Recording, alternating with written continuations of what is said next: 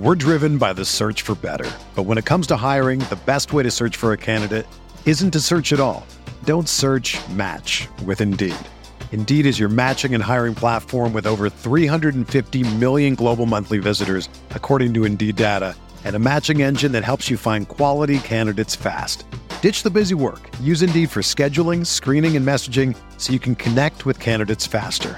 Leveraging over 140 million qualifications and preferences every day, Indeed's matching engine is constantly learning from your preferences, so the more you use Indeed, the better it gets. Join more than 3.5 million businesses worldwide that use Indeed to hire great talent fast. And listeners of this show will get a $75 sponsored job credit to get your jobs more visibility at Indeed.com/Blue Wire. Just go to Indeed.com/Blue Wire right now and support our show by saying that you heard about Indeed on this podcast. That's Indeed.com/Blue Wire. Terms and conditions apply. Need to hire? You need Indeed. This podcast episode is brought to you by Coors Light. These days, everything is go, go, go. It's nonstop hustle all the time. Work, friends, family, expect you to be on 24/7. Well, sometimes you just need to reach for a Coors Light because it's made to chill. Coors Light is cold lagered, cold filtered, and cold packaged. It's as crisp and refreshing as the Colorado Rockies. It is literally made to chill. Coors Light is the one I choose when I need to unwind. So when you want to hit reset, reach for the beer that's made to chill. Get Coors Light in the new look delivered straight to your door with Drizzly or Instacart. Celebrate responsibly. Coors Brewing Company, Golden, Colorado. They call you the Grill Master. You've seared the thickest porterhouse in the butcher shop. And as you lift that first forkful to your mouth, you savor the moment. To get amazing offers during the Mercedes-Benz summer event, like the 2019 C-Class sedan and GLC SUV, the perfect recipes of driving performance. Plus, you can enjoy 6 months of Sirius XM All Access included. The Mercedes-Benz summer event, now serving limited time offers on a select lineup of vehicles. Offers end September 3rd. Mercedes-Benz, the best or nothing.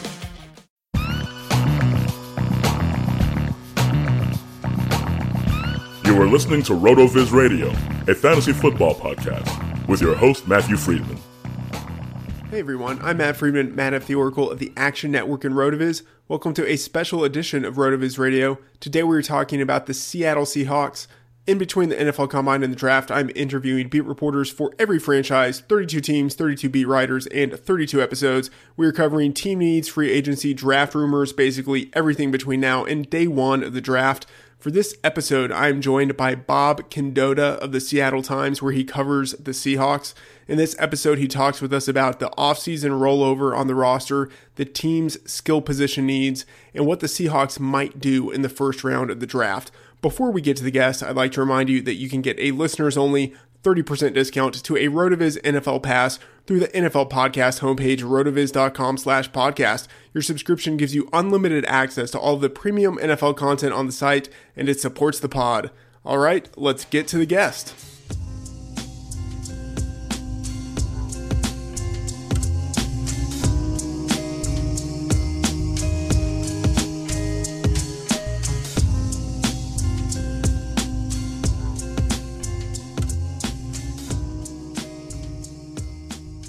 Please welcome to the show Bob Condotta of the Seattle Times. You can follow him on Twitter at bcondotta, where he provides up-to-the-minute news on everything to do with the Seattle Seahawks.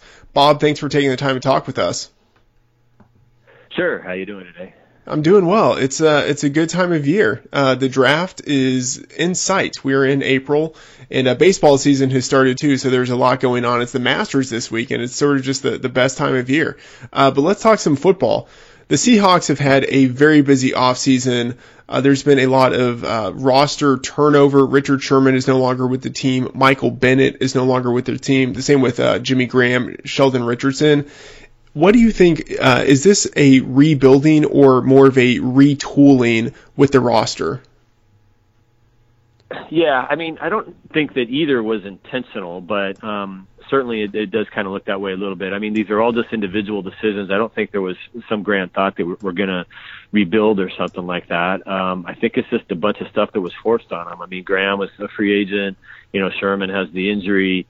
The only one that maybe you look at a little bit and wonder in that regard is Bennett, I guess, because you probably didn't have to get rid of Bennett yet if you didn't want to. But certainly they are, it is kind of the biggest mix or the biggest turnover of really established guys since they won the Super Bowl in 2013. And, we'll see. It's not like they're not spending money. I mean, if you look at their cap situation, they don't have a whole lot, and they still have a lot of highly paid guys. So, some of this stuff was forced on them that way too, and it's stuff they just kind of had to do to make everything work. But, we'll see. They certainly, like with Sheldon Richardson, they kind of decided maybe they can get the same production out of some guys who are going to make a lot less than he is.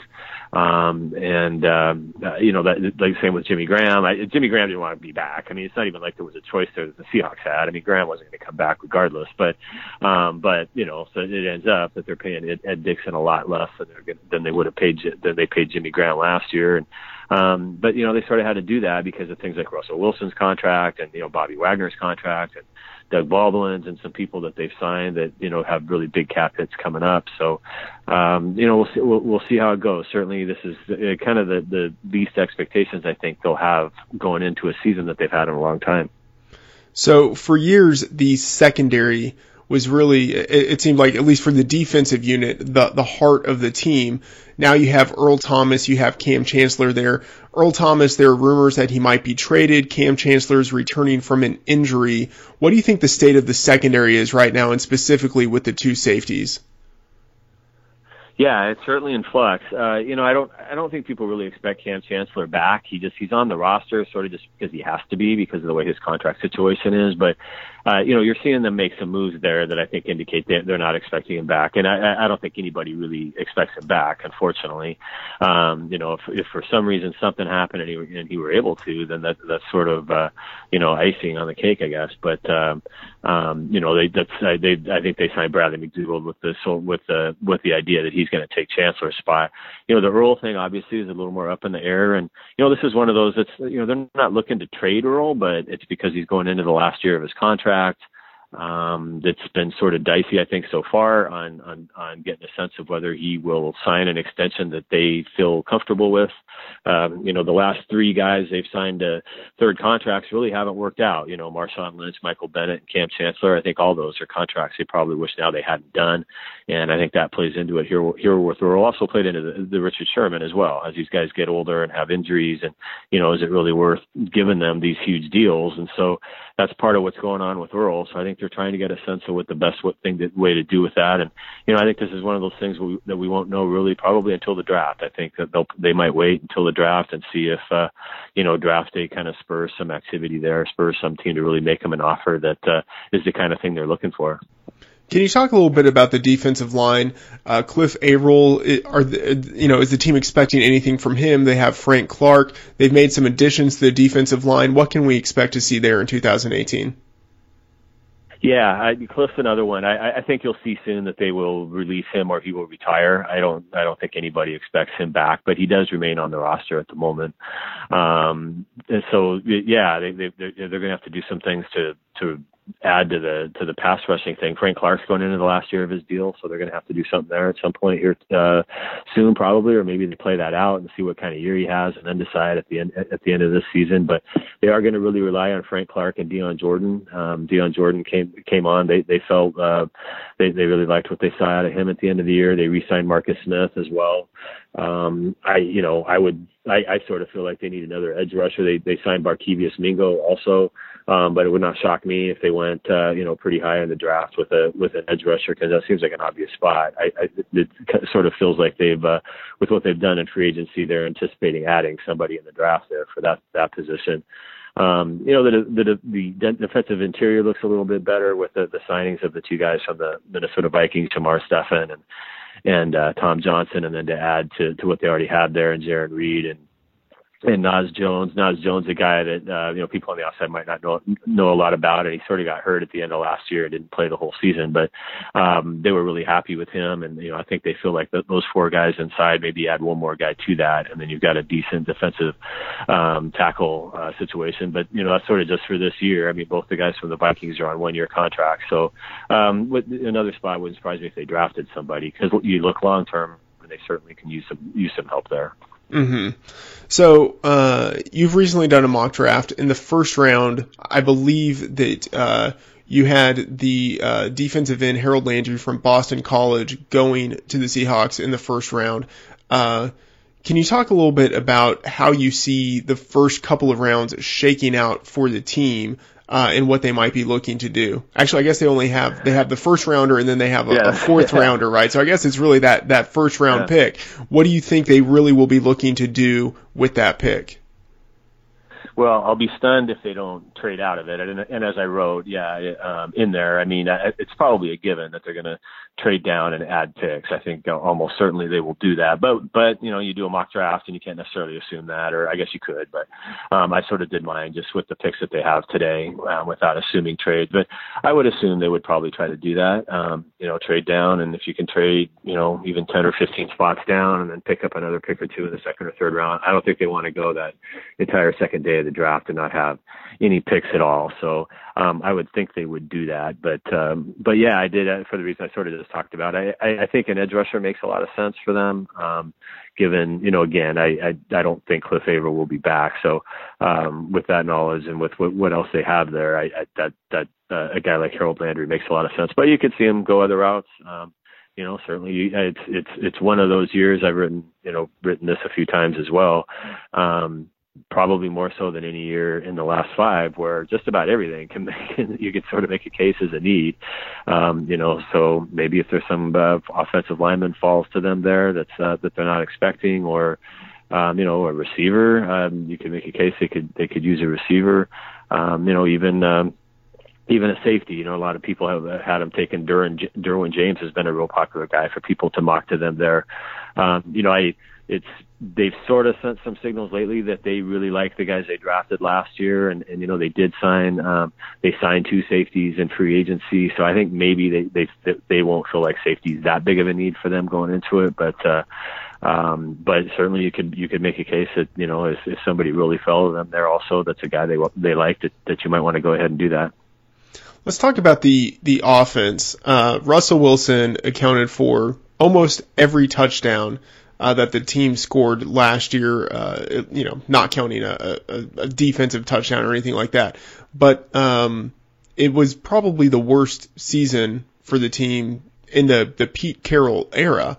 I guess, since they won a Super Bowl, since they kind of really founded themselves. But what do we think that the future holds for Russell Wilson? Is it a situation where the team doesn't have the weapons around him that they need, or was last year just kind of a down year for the team while he was still performing at a relatively high level? I think Russell played fine. I don't think he's the problem, but people look at quarterbacks for the obvious reason. You always sort of focus on that. The big issue was their running game. Their running game was terrible. They couldn't really keep any of the running backs they liked either healthy or productive. The offensive line was sort of in constant flux. They sort of once they made the trade for Dwayne Brown at midseason, I think they felt like they finally had an offensive line they sort of liked, but Dwayne Brown then immediately got hurt. That sort of mitigated a little bit what they were able to get out of him. But I think the issues were sort of elsewhere than Russell, but I do think by the end of the season, Russell sort of got caught up in it a little bit. I think the proverbial maybe trying to do too much kind of thing. He understood that the running game wasn't what it had been in the past, and I think instead of just sort of playing naturally, I think Russell at times felt like he really had to do this or that, or come out and establish this or that, and I think that was hard for him to do at times. But you look at his overall numbers, the completion percentage is down a little bit. Some of the efficiency wasn't quite what it's been in the past, but still, throwing as many touchdowns as he did, as he also scored all but one of their rushing touchdowns. He typically ran the ball fine when he did run it. So they do need to get more help around him, and I think you seeing them do that a little bit with they changed a lot of the coaching staff, obviously, with changing the offensive coordinator, changing the offensive line coach. I think they feel like maybe those guys will put in schemes that will help Russell a little bit more and try to get the running game going a little bit more to help Russell. And I think they hope the offensive line will simply play better, with adding Dwayne Brown to it, and then with the guys they have coming back, I think they're pretty big on hoping that the continuity there is going to be good and help them quite a bit this year too. So, if all those things kind of come to fruition, maybe the offense will be a little bit better this year. Hey, sports fans, football season's here, and it's time to get in on the action with MyBookie. MyBookie is the industry-leading sports betting website that offers real Vegas odds on football, baseball, and all your favorite sporting events. You can take a side, the total, or even fantasy points props. MyBookie lets you bet online and win big. Did the game already kick off? Don't sweat it. MyBookie has in-game live betting on every major league and event, even esports. There's no better time to join MyBookie than today. Go to MyBookie to open an account and start winning. Use promo code CHAMPION when you register for your account and get a 100% sign-up bonus up to $1,000 on your first deposit. Bet today. Visit MyBookie's website or call 844-866-2387. That's 844-866-2387. Check them out today and use promo code CHAMPION for a 100% bonus. Terms and conditions apply for entertainment purposes only. Void where prohibited.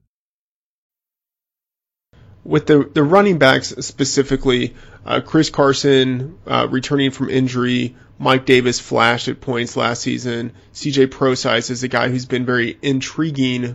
McKissick also intriguing as a former wide receiver in college. How do you see the workload there breaking down, or is it something that is just going to be week to week and we really have no solid idea?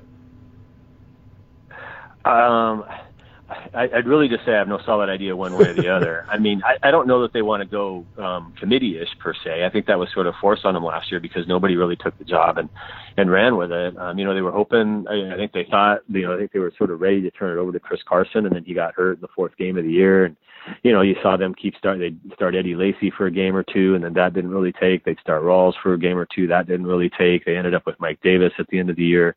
So they've got Davis, Carson, Prosise, and McKissick. Yeah, and Davis and Carson are basically their two right now, kind of early down backs.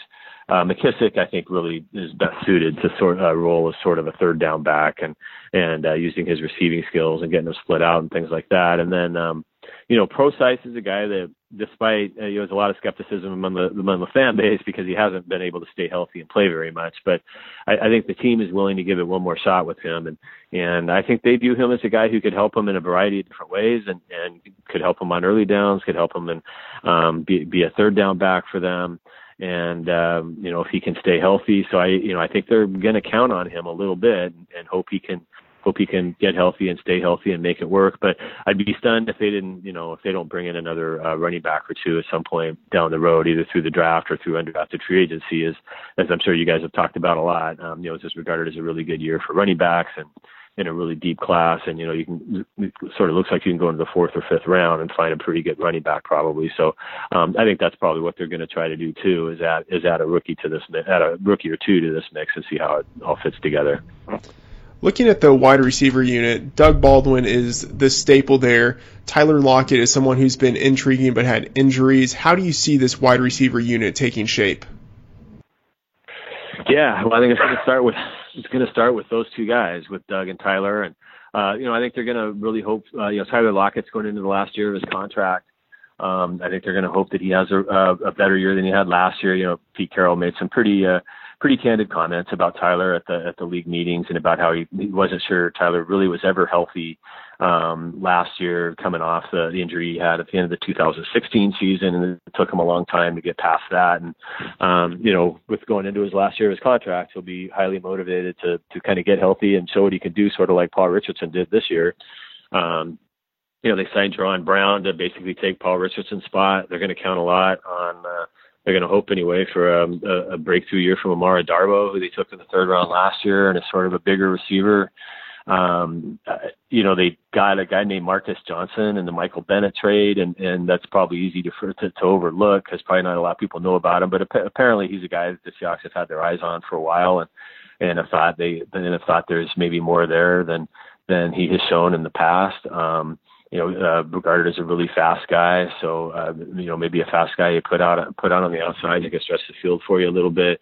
But receiver, another spot, I would assume they'll go, they'll add a guy or two to that in the draft or undrafted free agency as well, and sort of hope to add to that core a little bit. But, it's going to start for sure. I mean, Doug Baldwin is making a lot of money, and so it's going to start with him for sure, and then Tyler Lockett, and I would imagine probably if the season started today, Jerron Brown, that'd be your top three receivers, and then hope that Amari Darboh can push those guys a little bit. All right, Bob, this was fantastic. Thank you for all the insight, and we hope to talk with you again as we get closer to the season. Okay. All right. Thank you very much. All right. You take care.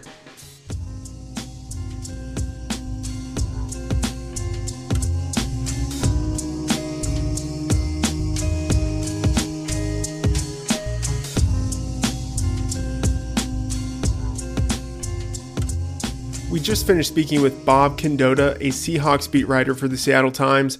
We covered a lot. Here are some of the thoughts I have on our conversation. We started by talking about the offseason rollover on the roster. And specifically, I think it's worth looking at the losses on the defensive side of the ball. Richard Sherman is gone. Cam Chancellor is expected to be gone because of his neck injury.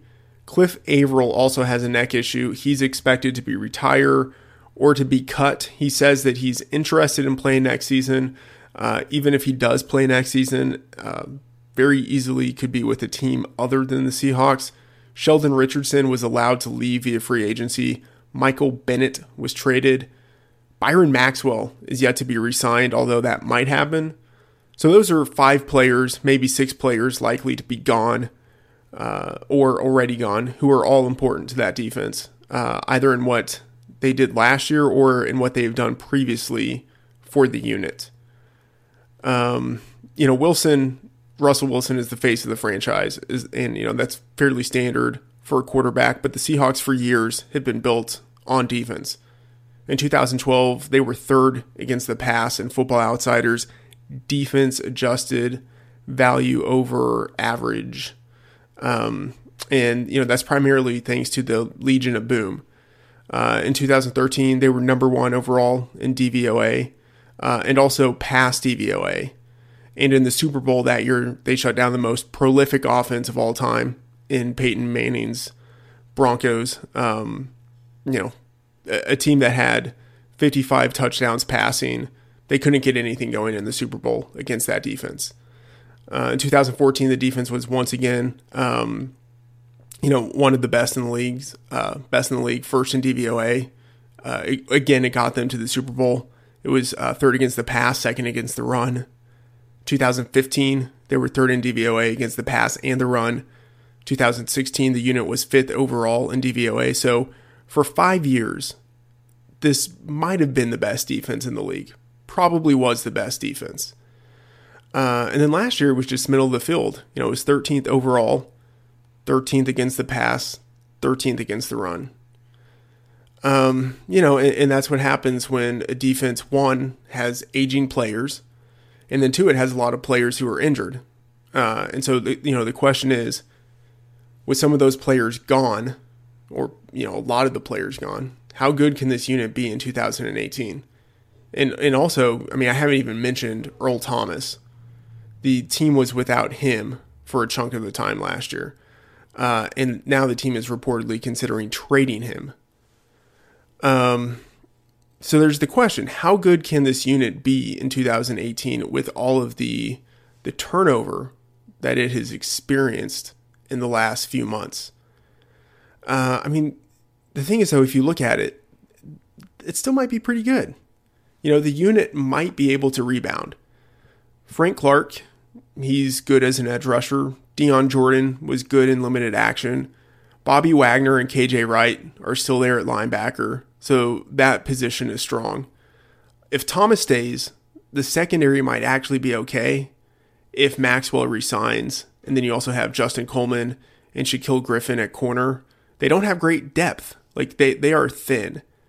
It's a violent sport. Players always get injured.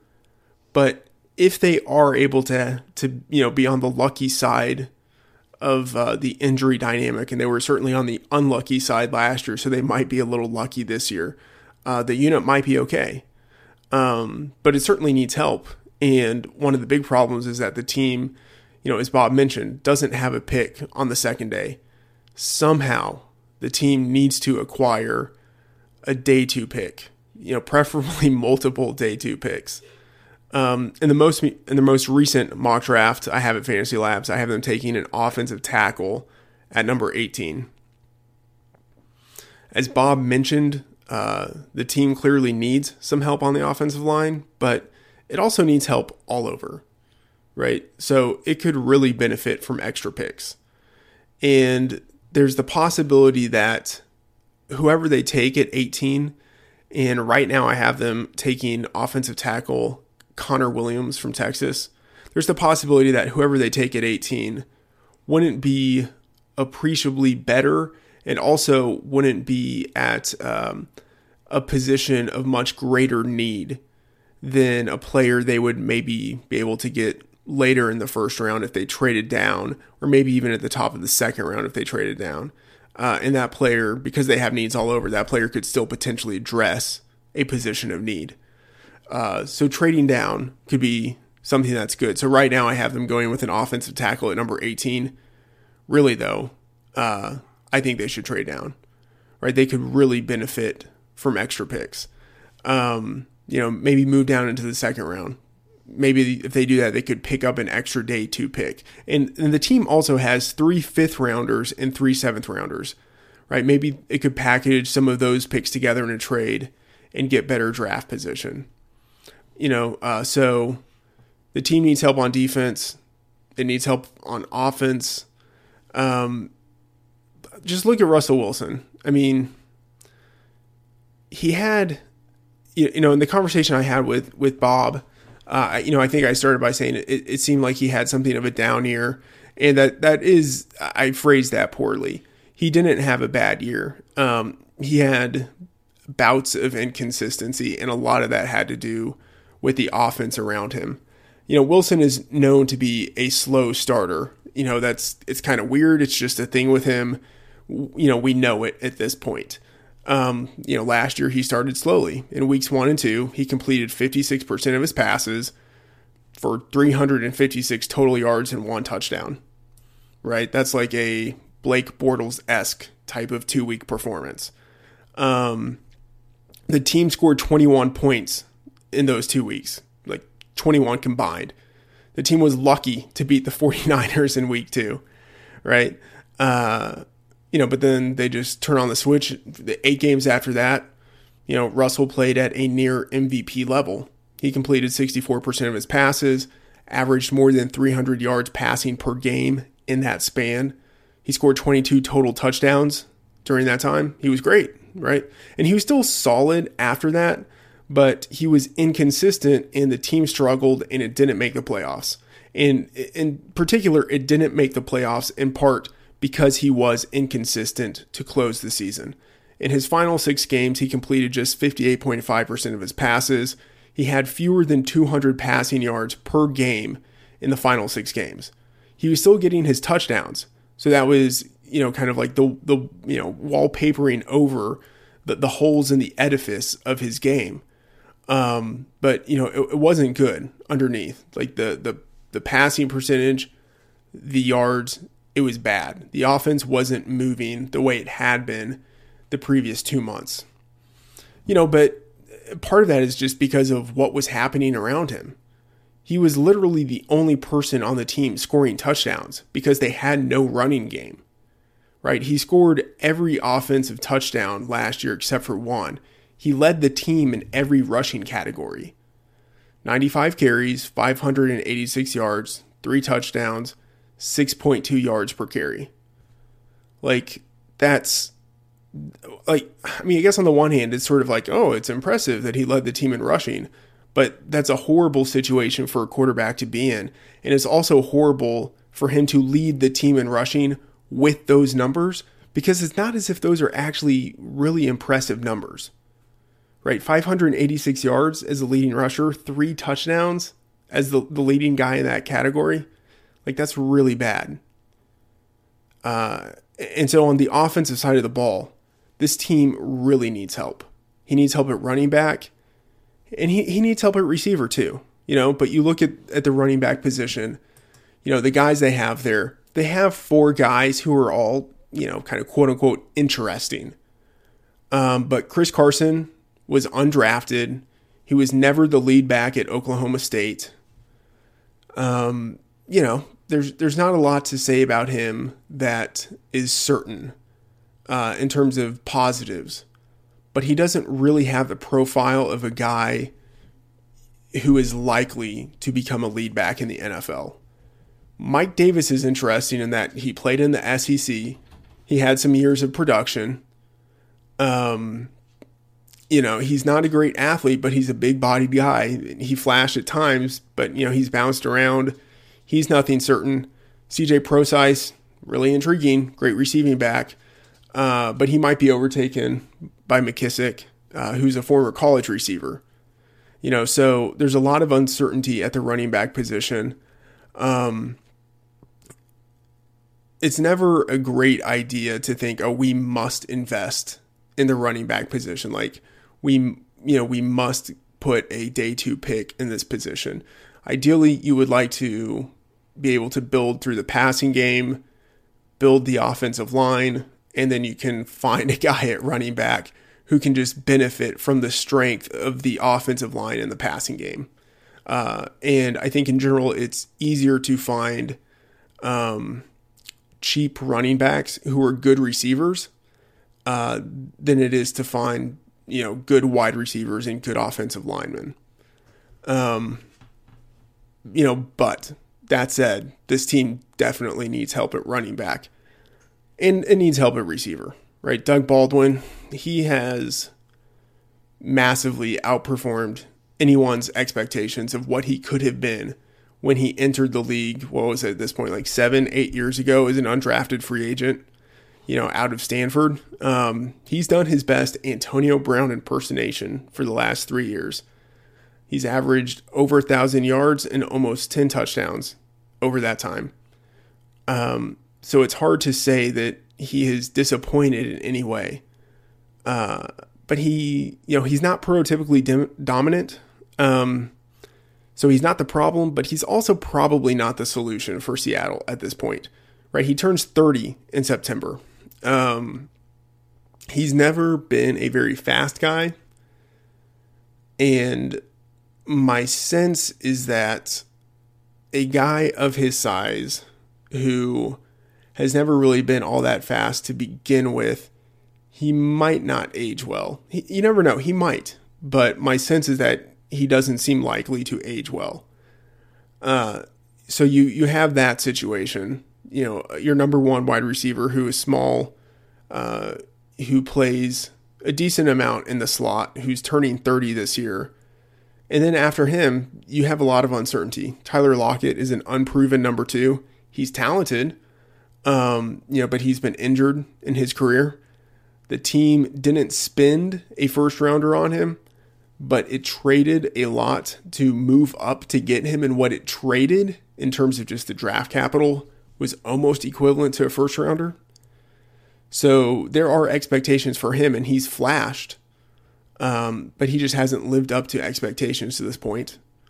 And then after him, man, you have Amara Darboh is the number 3 wide receiver. He did nothing as a rookie. He did little in college, and he is already 24 years old. That might not seem like very old, but for the most part, the guys who end up having good NFL careers, they flash before they turn 24, right? They at least do something by the time they're 24. That Darboh did very little in college and did really nothing last year doesn't speak well for the likelihood of a productive future. So at wide receiver, there's a lot of uncertainty. And at tight end, the team, quote unquote, replaced its 2 departed tight ends with a 30-year-old journeyman in Ed Dickson.